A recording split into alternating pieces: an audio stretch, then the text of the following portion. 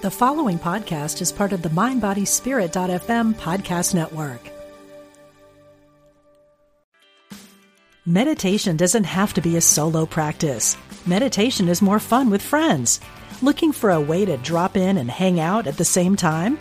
Join us online at Omega Institute for a meditation party with self-proclaimed meditation nerds Dan Harris, host of the 10% Happier podcast, Sebene Selassie, and Jeff Warren. This 3-day retreat will stream live from Omega's Hudson Valley campus May 17th to 19th. Don't miss the party. Reserve your spot at eomega.org/party today.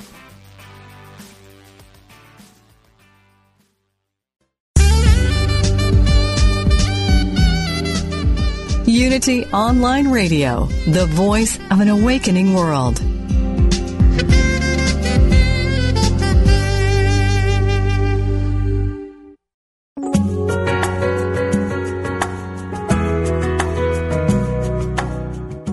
Welcome to Spirit of Recovery, where spirituality and recovery meet, with Reverend Anna Schaus, Ph.D. Now, here's your host, Reverend Anna Schaus. Welcome to the Spirit of Recovery, the place where spirituality and recovery meet, where we support your spiritual growth in recovery. My name is Anna Schaus, and I'm your host, and I want to thank you all for listening with us today. I'm very glad that you have joined us, and as usual, we've got a great program for you today, and I think that's one that you'll really relate to and enjoy and get a lot out of.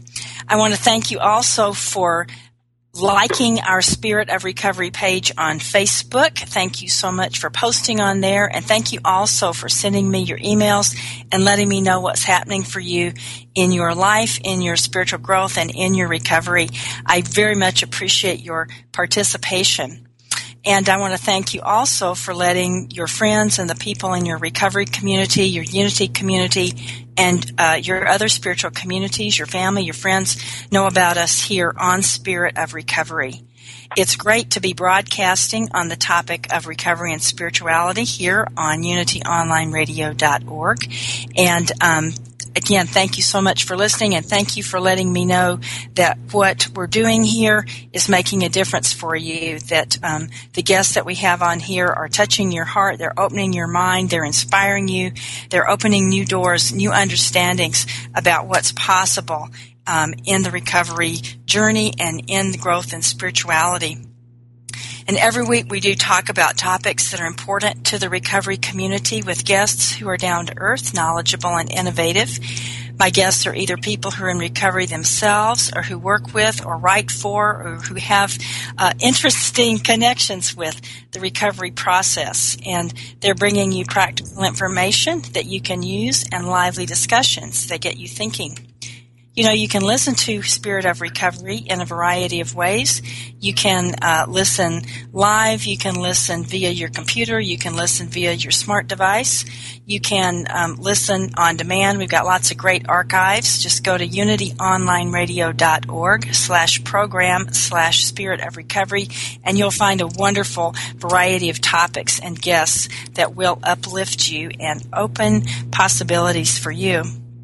The Spirit of Recovery is a welcoming place, and so if you're a person that's in recovery from any kind of an addiction, or maybe you're the family member or friend of somebody that's got the disease of addiction, perhaps you are in your own recovery as a family member or a friend, or not, maybe your family member or friend's not in recovery, doesn't make any difference. We're glad you're here. Maybe you're just curious and looking for information about the recovery process, about what it's all about. And I'm just glad that you're here, glad that you're listening. You're welcome to call in or email in with a question or a comment. We'd be glad to hear from you. You're welcome to participate. I want you to know also that if you like what you hear on Spirit of Recovery and also on the many other wonderful programs here on unityonlineradio.org, if you feel so inclined, you can support this radio station financially. It's very simple. You can make a one-time gift or a recurring financial contribution. Just text Unity Radio to 72727 from your smartphone, and your contributions do make a difference because they support this nonprofit radio station that brings you lots of great programming about spirituality. Again, my name is Anna Schaus, and I'm your Spirit of Recovery host. I'm a Unity minister and an addictions counselor.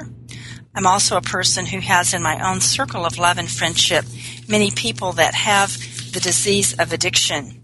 And 34 years ago, those relationships were a catalyst that got me started on an active path of personal growth, of spiritual growth and development, and I'm very grateful for that. And my walk continues to be an integration of unity principles and recovery principles, and that keeps transforming my life.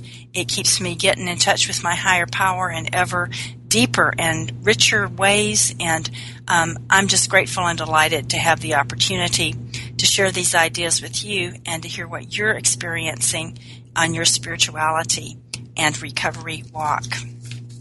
Well, today we've got a very special program for you. We always do, but today's a especially interesting one. We're going to be reflecting on the story of the movie, and as you will learn if you didn't already know, it was originally a live TV drama, The Days of Wine and Roses. The movie came out in 1962. The Playhouse 90 TV drama of the original of it was out in 1958. And that story, that incredible story that's portrayed in The Days of Wine and Roses has played a really important part in the growing awareness of alcoholism as a disease and also in the awareness of the availability of paths to recovery. And one of those certainly is Alcoholics Anonymous.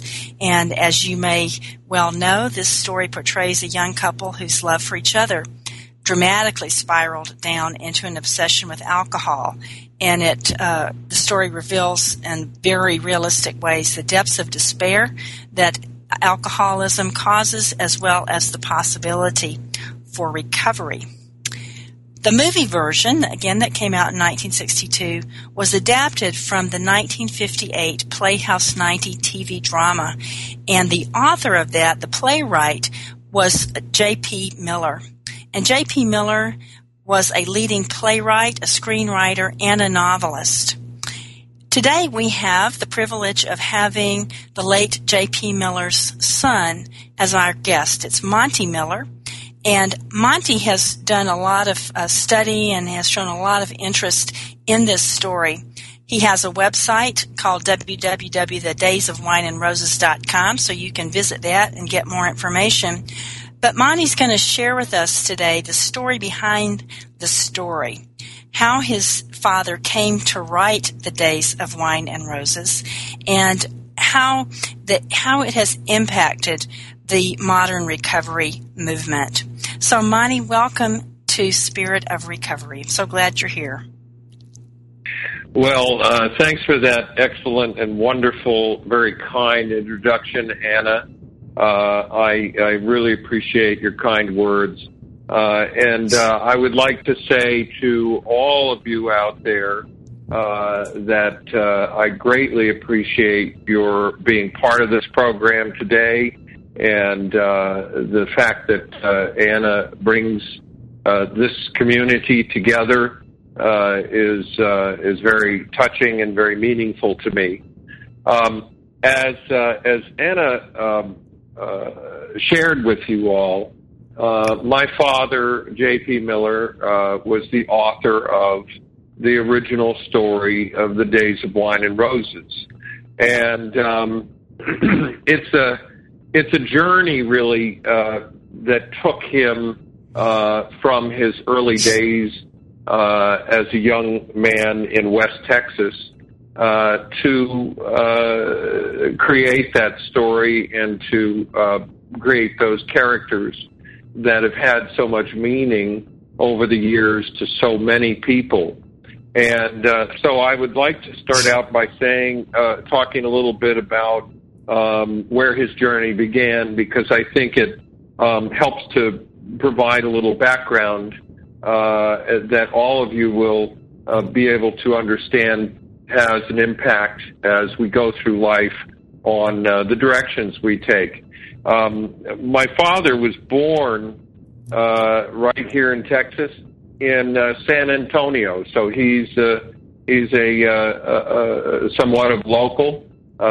Texas blood runs in the family quite deep, and he grew up. He was born in 1919 during the Depression, prior to the onset of the Depression, right at the end of World War I.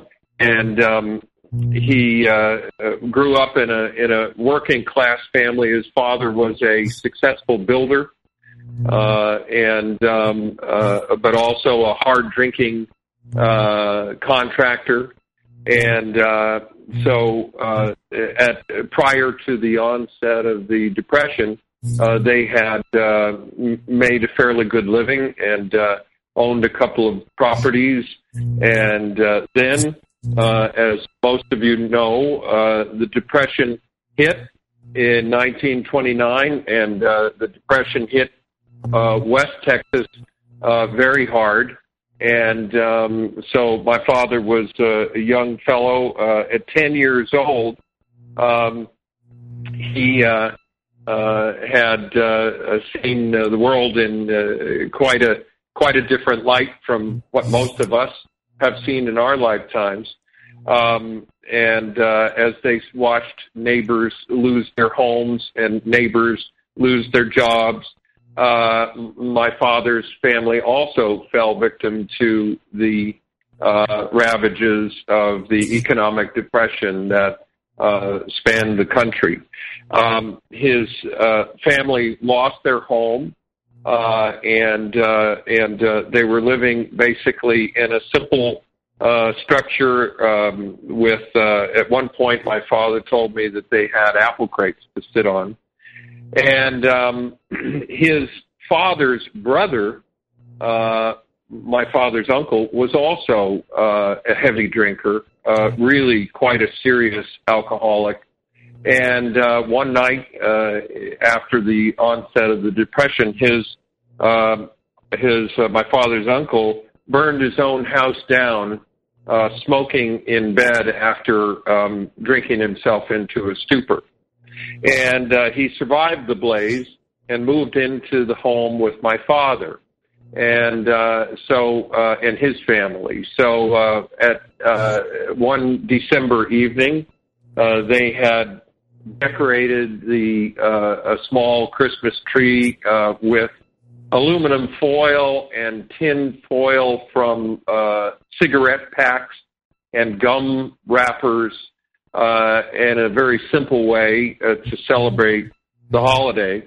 And my father heard a noise coming from the living room where the tree was, and he got up and walked down this short hall and peeked into the living room, and there he saw his uncle in a drunken rage tearing the tree apart limb from limb. And that left a lasting impression on my father. And he incorporated that impression into a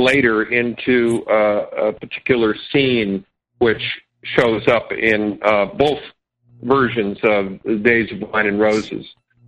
So he ended up joining the Navy after the war started.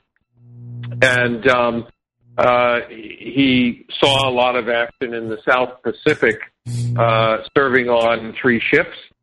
He served on the Belleau Wood. If there are any Navy folks out there, many of you will have heard of the Belleau Wood. And all of the ships that he served on were shot quite heavily by the enemy fire, and he saw a lot of action. He saw a lot of friends perish in the war, and he eventually was seriously injured during a kamikaze attack and was evacuated off of the ship and returned to the States with severe injuries to both of his knees. So after a period of several months of physical therapy and being told he would never be able to walk without braces again, he decided that he had long wanted to be a writer. He'd been interested in poetry and writing and drama for most of his life. And so he applied for, he had gone to Rice University prior to the war. He applied for entry into Yale Drama School and was able to get into Yale Drama School with help from the GI Bill, and which, of course, we imagine wouldn't be possible today. But he got into the Yale Drama School.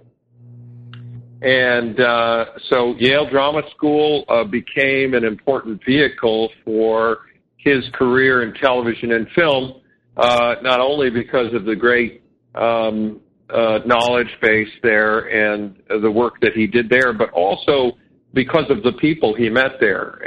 And in particular, one person who he met there who would later become a very critical part of his career was a wonderful director by the name of Delbert Mann. Delbert Mann, some of you may have heard of him, directed another very famous live teleplay for Playhouse 90 that later became a film called Marty, starring Ernest Borgnine. And so my father and Delbert became fast friends at Yale, and Delbert left and went on to a university, I believe in South Carolina. I'll have to research that again. But Delbert ended up in New York, and when it came time to make a decision about where to go to get his career going, my father had met my mother, and they had decided to go to New York on Delbert's advice that the television business was exploding and that it was the place to go if you wanted to get a start in television. So he and my mother packed up, went to New York City, got a very, very small apartment in Queens. And he was selling industrial air conditioning units for a while he tried to get his writing career going. As far as I know, I don't recall that he actually ever sold an industrial air conditioning unit, but that was on his resume. And he took his first script into New York City on a subway and walked into the offices of Fred Coe, who was an executive producer in New York at that time, who was a champion for the writers. And the secretary said, Mr. Miller, Mr. Coe isn't here right now, but his office is down the hallway, and you're welcome to just go leave it on his desk. I'm sure probably some of you find that amusing, since today we imagine the idea of someone breaking into the television or film industry to be a long, scary process of going through a multitude of layers of guardians who look at your script with a strange, quizzical look on their face and tell you to come back some other time. So it was pretty amazing at that time. The door was open. He went home, and a few days later the phone rang, and it was Fred Coe on the phone. And he said, J.P. Miller, this is Fred Coe. And my dad said, yes. He said, well, I have your script here, and we like it. We'd like to buy it. And he said, who's your agent? Okay, hold on to that, Monty. It's time for our first break. Okay. So stay with us. All right. Back, and we'll find out the rest of that story. Stay with us. All right.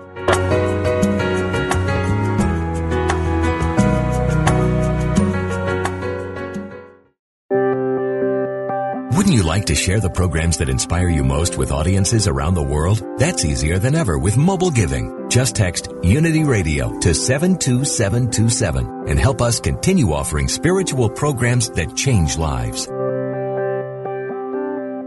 Do you ask with childlike wonder, what is the nature of God? Who is Jesus? What is the Christ? How do we know what we know? When you ask these or other heart-centered questions about the non-physical, intangible aspects of life, you are, on some level, a student of metaphysics. New from Unity House and nearly 5 years in the making, Heart-Centered Metaphysics, a deeper look at Unity teachings, is now available. This is Paul Hasselbeck, author of this quintessential study guide. Enjoy a deeper exploration of universal spiritual principles and truths, whether you're just starting or have been seeking for years. Each thought-provoking chapter of Heart-Centered Metaphysics speaks to truth seekers like you, providing essential tools to help elevate your consciousness and create spiritual transformations in your outer life and circumstances. Order your copy today from the Unity online store at www.unity.org. Then click on Shop.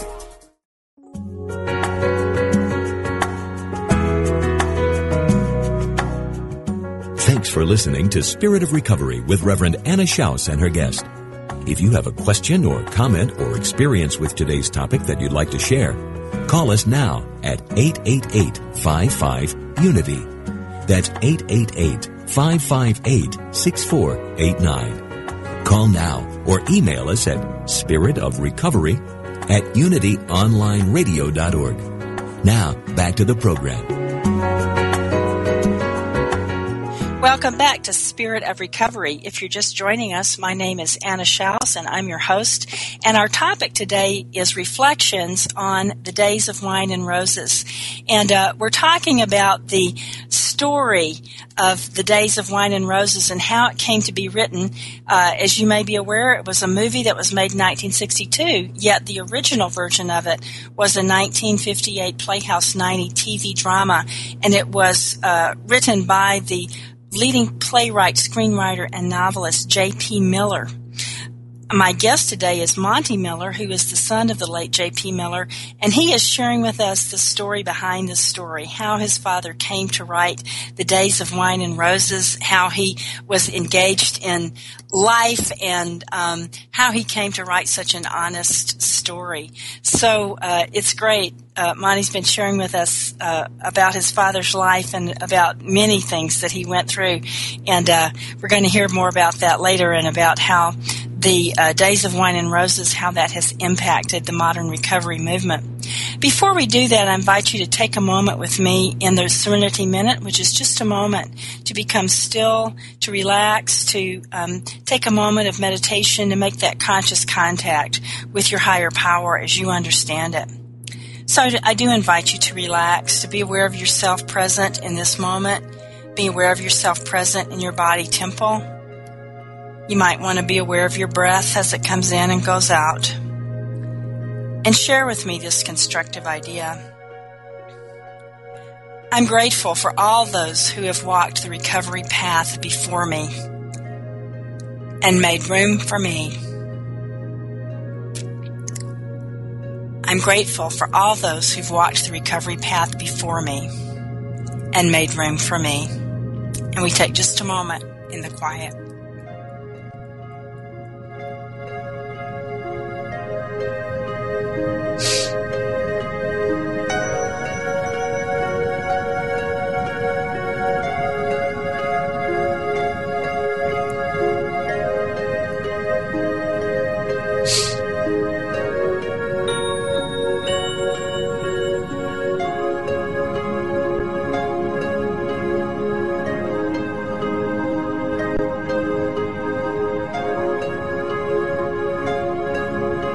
Thank you, friends, for joining me in the Serenity Minute.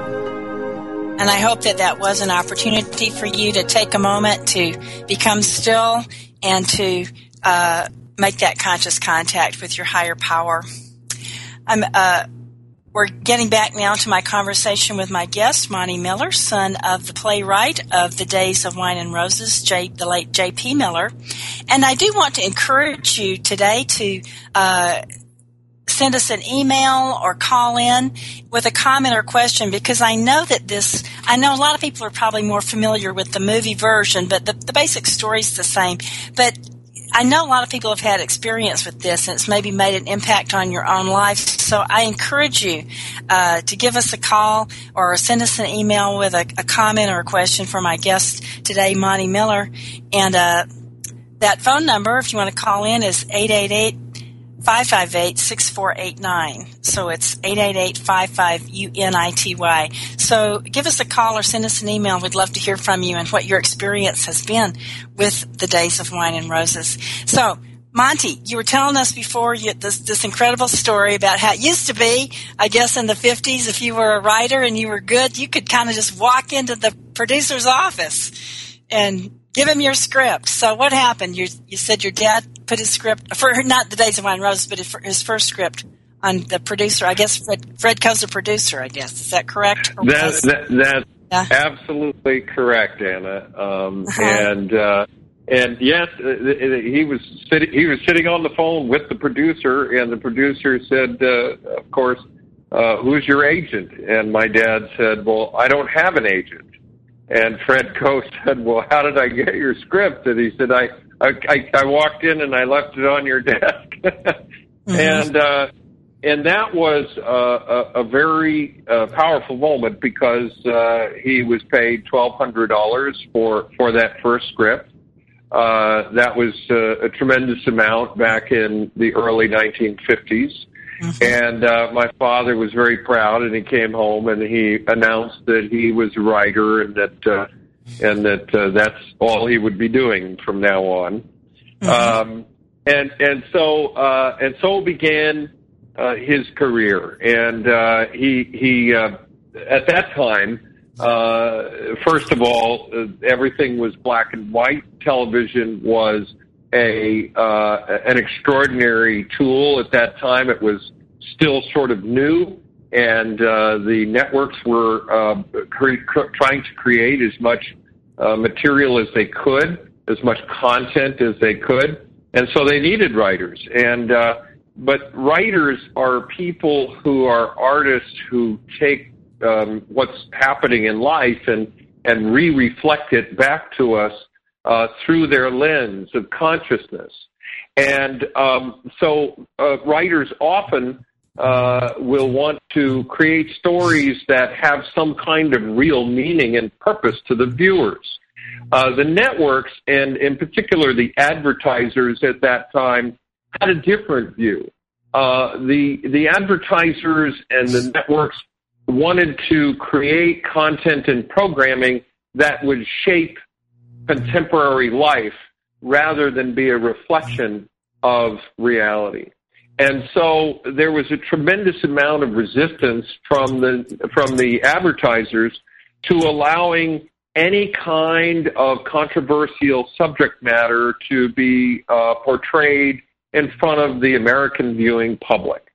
And thank God for Fred Coe, the champion for the writers, because Fred Coe was a fighter and a champion for the writers. And when the networks would send a representative to the studio to say, I'm sorry, but our soap company doesn't want people to see anyone having a bad day. They want to see happy families and everything going fine.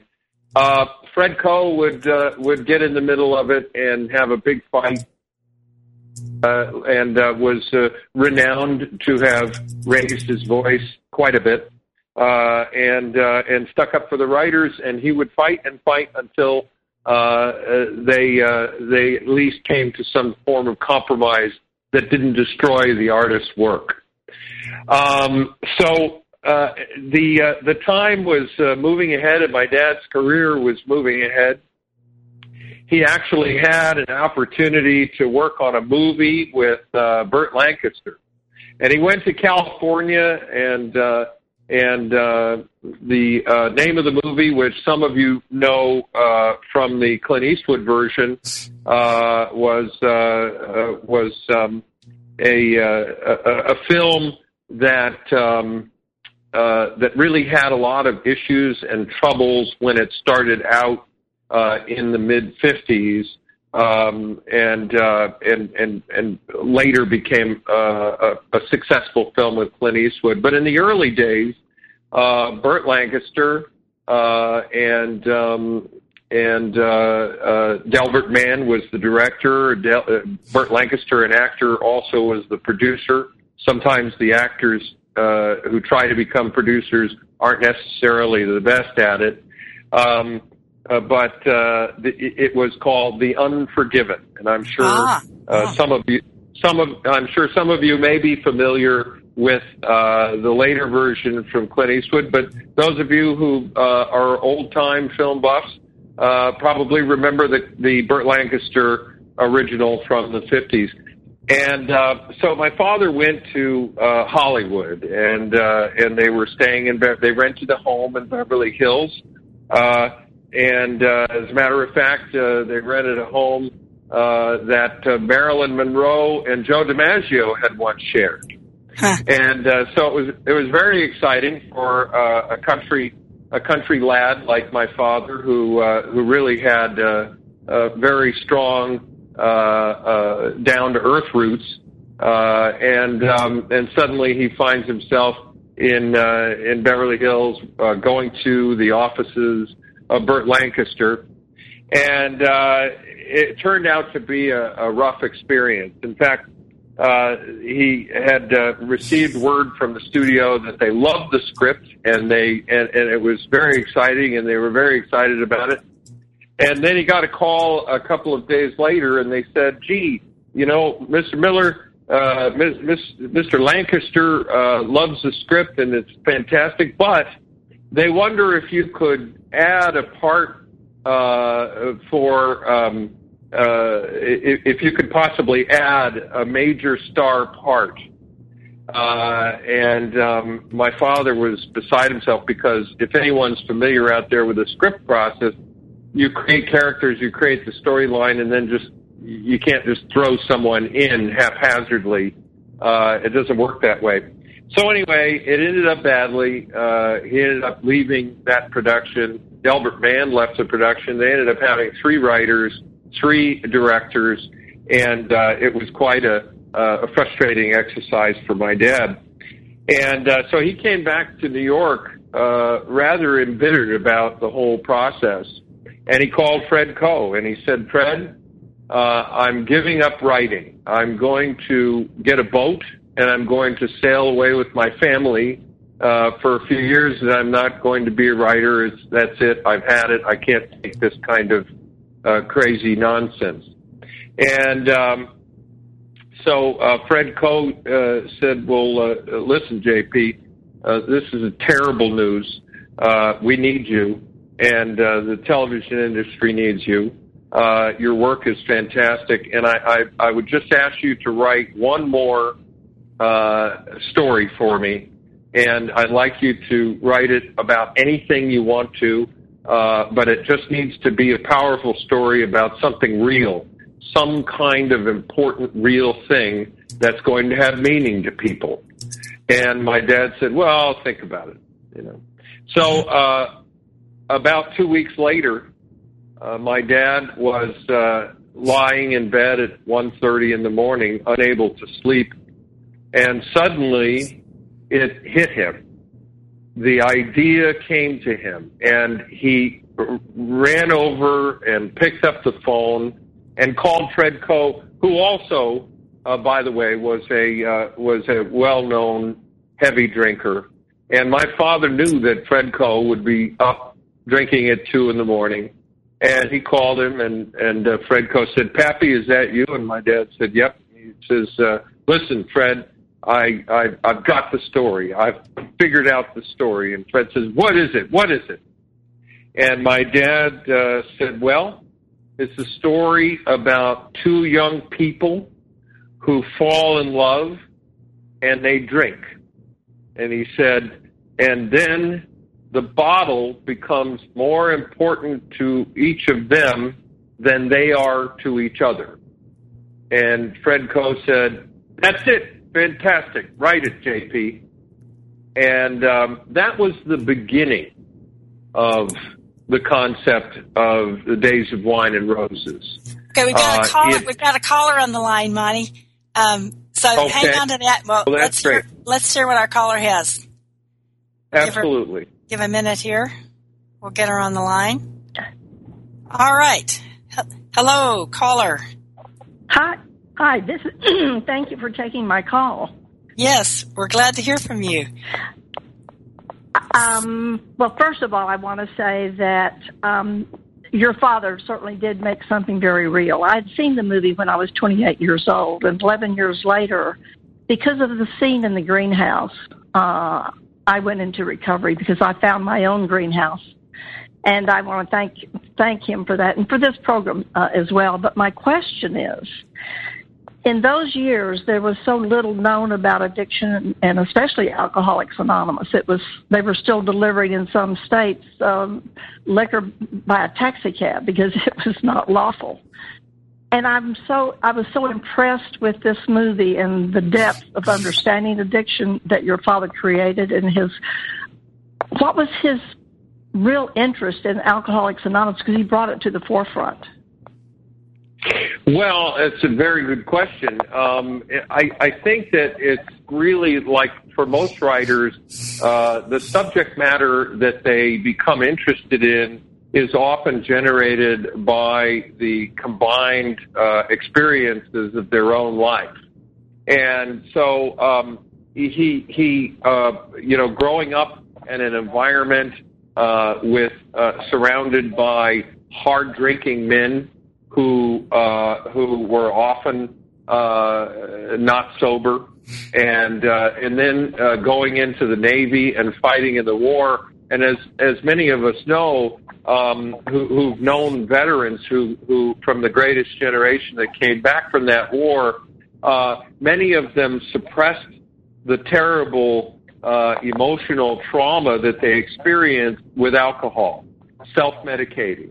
And so the 50s was a tremendous period of alcohol consumption by soldiers who now we understand had post-traumatic disorder. But it wasn't something that was talked about then. Men were supposed to remain quiet about it. And if they had problems with it, they were not supposed to talk about it. And so then he got into the television and film business, which was riddled with alcohol and people who were prone to excesses. And so when the opportunity came for him to write about something really, really powerful, and Fred Coe promised him that he could write it about any subject that he wanted to, I think that he seized the moment to take on a subject that was basically still hidden in the shadows. And he felt that it was his one opportunity to pull back the curtain from that and to expose to the light and to people what this devastating disease really was about. And I think that as he wrote the script and as he researched the story, he became far more knowledgeable about the disease than he imagined he ever would. Wow. Well, I have never witnessed any kind of movie that is so visceral. And when I saw this being done today, I had really a visceral response because it is so powerful. He captured, you have to be in it yourself, but he captured it amazingly. It was incredible. From the seduction to the spiral to the loss of hope to hope. It's really marvelous, and I thank you for that. And thank you for answering the question. Well, thank you. And I do want to say, and I want to share this with all of the listeners out there, that her comment, our listeners' comment about the greenhouse scene and the impact that had on her, that scene was taken directly from the scene in my father's childhood when he came in and saw the uncle tearing the Christmas tree from limb to limb.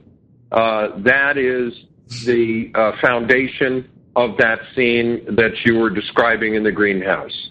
And so I just wanted to share that with you. So, thank you. You're welcome. You're so welcome. You, thank you so much. And thank you so much for listening, and thanks for calling in, and thanks for your comment. And grateful that this movie and the story has impacted your life so much. And Thanks I'm grateful as well. And thank you for this program. Yes, Bye-bye. ma'am. Bye. So, Monty, we just got to let's take our break right now, and then I'll come back and got some more questions for you. Okay. Our topic today is reflections on the Days of Wine and Roses, and my guest is Monty Miller, the son of the late J.P. Miller, who is the playwright, the author of the Days of Wine and Roses. Stay with us. We'll be right back.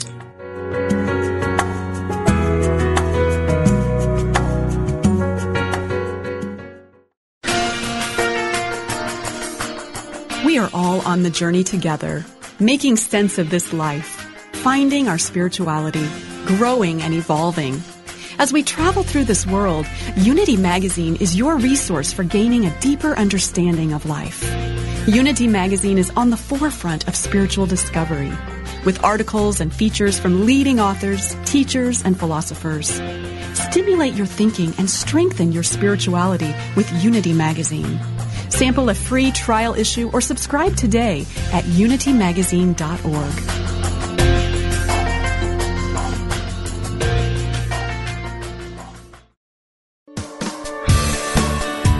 It's Kitchen Table Karma.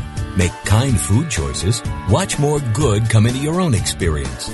Feed your body with bright, fresh, colorful foods from nature and develop the glow of radiant health. Learn how to easily reap these benefits in your life with Victoria Moran's latest book, The Good Karma Diet. Eat gently, feel amazing, age in slow motion. Including stories from real people whose dietary change graced their lives in remarkable ways. Plus, 40 delectable superfood recipes from culinary alchemist Doris Finn. Available wherever books are sold as a print edition, an ebook, or a deluxe Kindle or Nook book with 30 minutes of audio-visual extras. The Good Karma Diet. Share the love and love your life.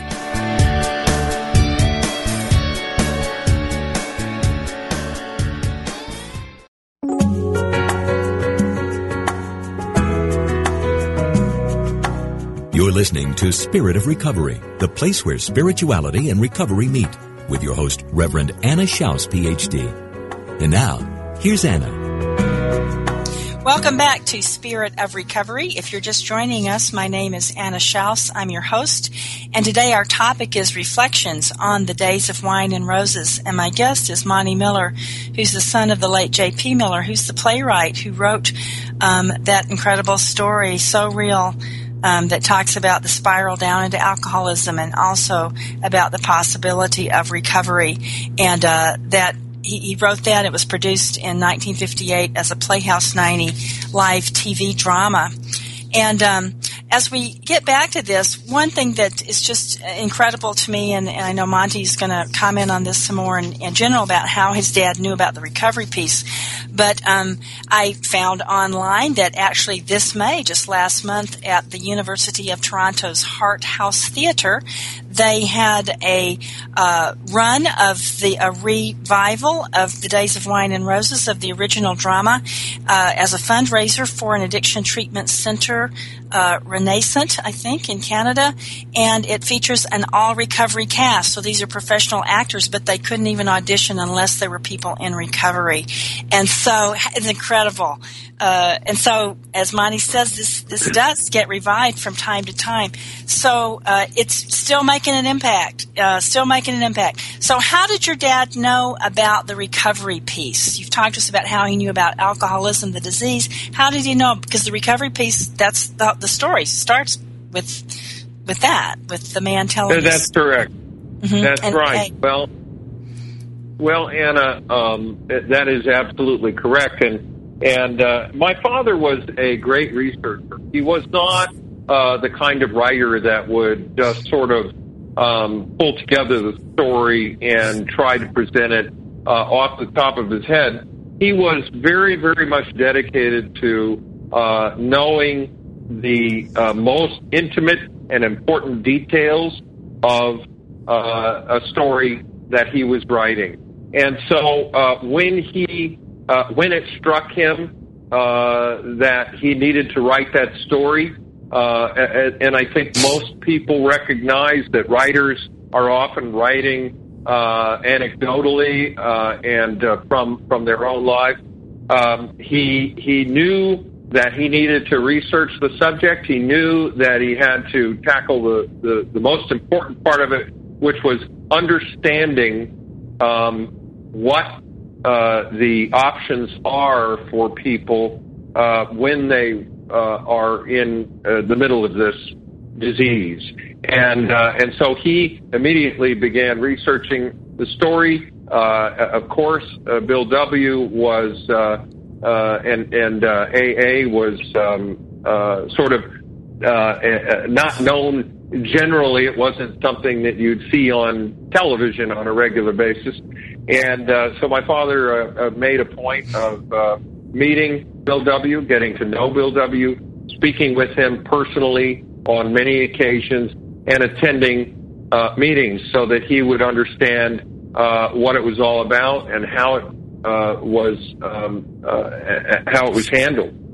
And so, in the original story, which aired live, as Anna said, in 1958, in October of 1958, on live television, the story really starts out with Clay, Joe Clay, the main character, speaking in front of a meeting and admitting that he is an alcoholic. And it was a very difficult experience, but it starts out with him telling the story, and then he goes back. So it's a retrospective in front of this group.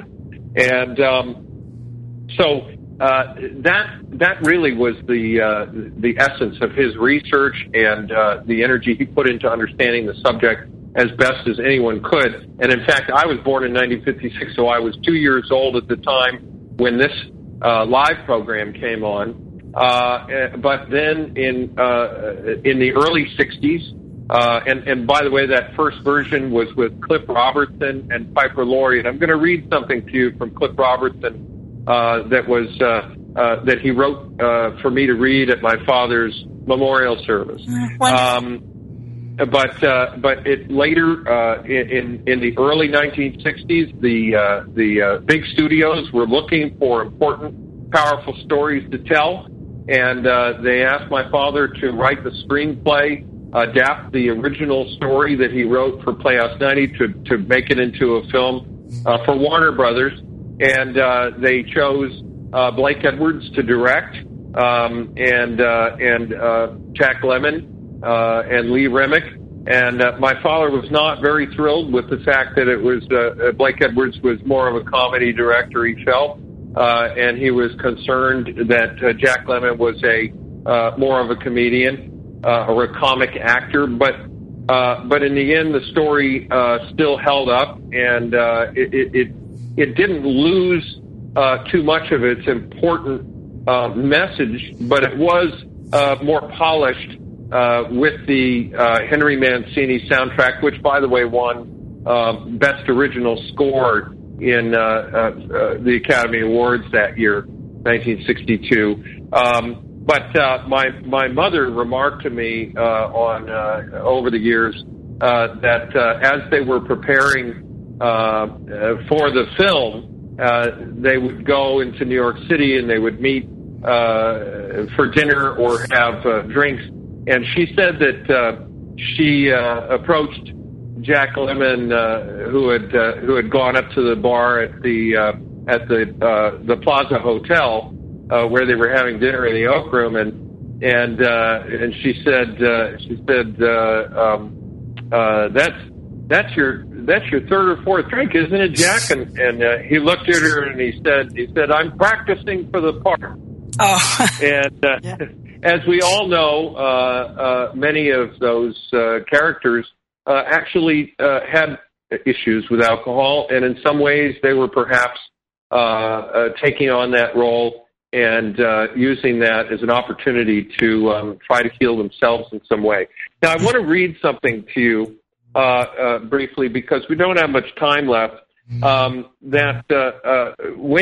my father passed away on November 1st of 2001, I put together a small service, a memorial for him at Theater West on Cahuenga Boulevard in Hollywood.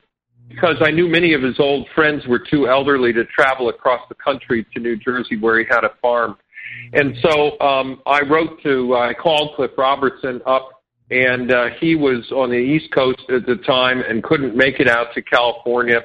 And so he sent me the following facts, and he asked me if I would be kind enough to read it for the people who attended his service.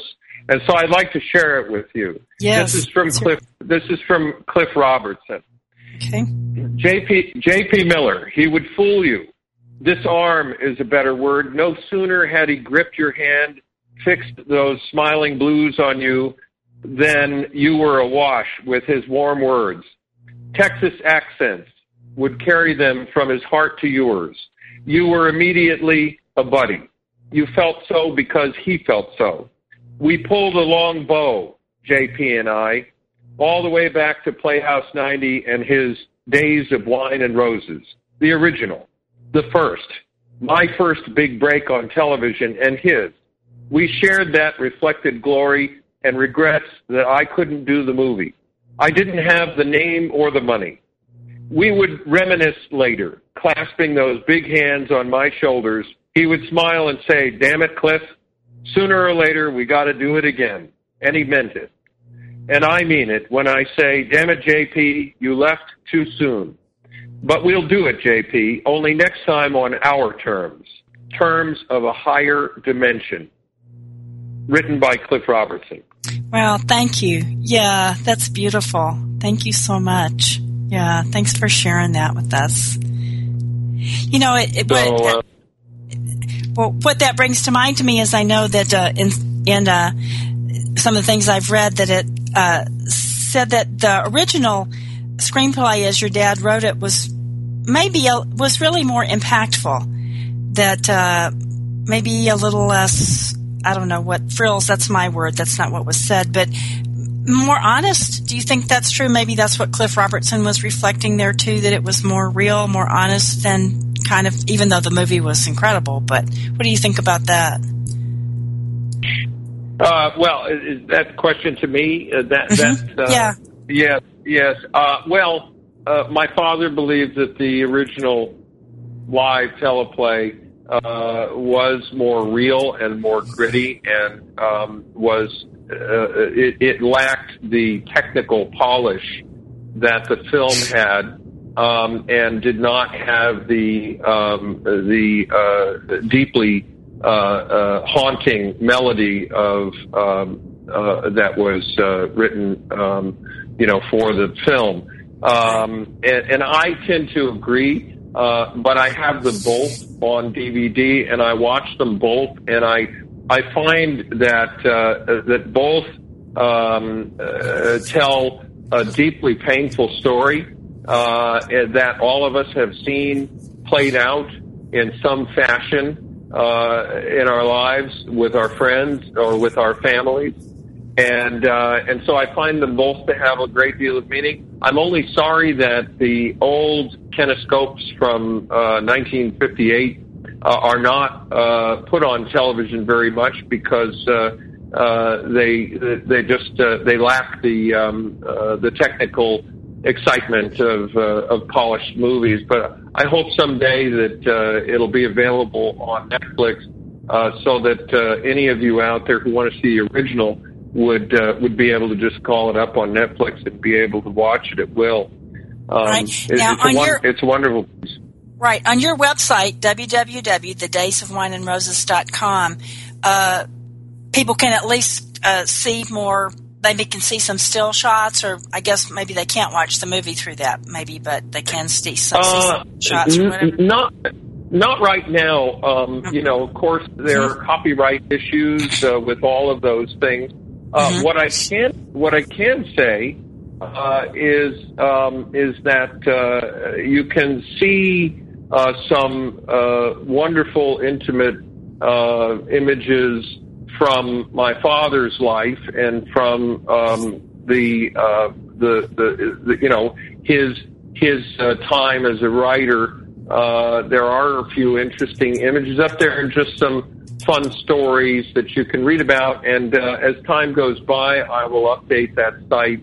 And hopefully, at one time, I am hoping that we will be able to secure a star on the Walk of Fame for him for that story. And the reason that I want to do that, of course, is not because it's going to be terribly special just to have a star, but because when the Hollywood Chamber installs a star, it gets publicity, they put it on and they talk about it.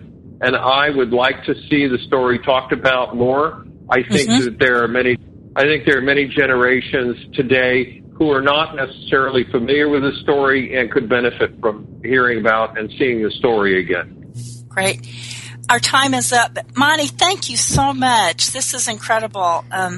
I know Monty and didn't know that he was the son of J.P. Miller, who wrote Days of Wine and Roses, and Monty shared that with me a few weeks ago, and I said, you got to be on my program, and he graciously agreed. So thank you so much for sharing this, and again, many thanks to your father for writing this incredible story. Thank you so much for having me on the show, and I'd like to especially thank all of the listeners for being part of this very special afternoon for me. All right. Well, thank you all listeners for being here, and be blessed, and we'll be back next week on Spirit of Recovery.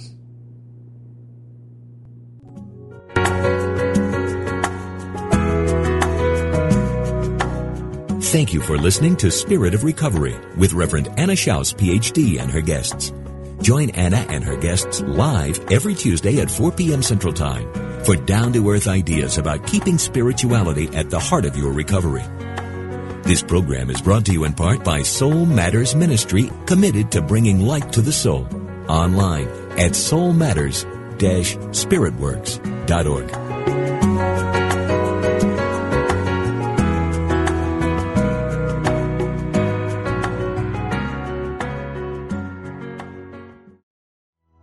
If I were brave, I'd walk the razor's edge, where fools and dreamers dare to tread, and never lose faith. How is life working for you? Would it be okay with you if life got easier, simpler, yet more meaningful and vibrant?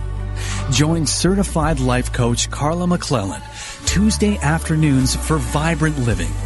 Each week, Coach Carla and her guests will share strategies and solutions designed to make your life more vibrant. Is there something in your life you'd like help with? A dream you'd like to achieve? A relationship you'd like to improve? Call into the show toll-free for Coaching with Carla. That's Vibrant Living, Life Coaching with Carla. Tuesdays at 3 p.m. Central on Unity Online Radio, the voice of an awakening world. What if we're all meant to do what we secretly dream? Inspiration only takes a moment. Take a moment now to reflect on these words from Reverend Joan Gattuso. According to an ancient Hindu teaching, if you can only speak the truth and tell no lies, either minuscule or outrageous, for 12 consecutive years, you can attain enlightenment. A noble being will always tell the truth. Do you?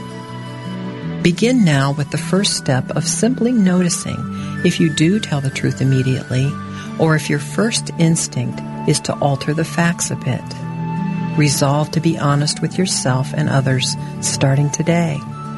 And after 4,383 days, you just may become enlightened. This meditative moment is brought to you by Unity. I'm Suzanne Giesman, and if you've ever wondered about life after death or if it's possible to connect with a higher consciousness, I invite you to join me for my podcast, Messages of Hope. It's my mission to share with you that our loved ones who have passed are always with us, and we are so very loved. I want to teach you how to live a consciously connected and divinely guided life. Listen here on the MindBodySpirit.fm podcast network.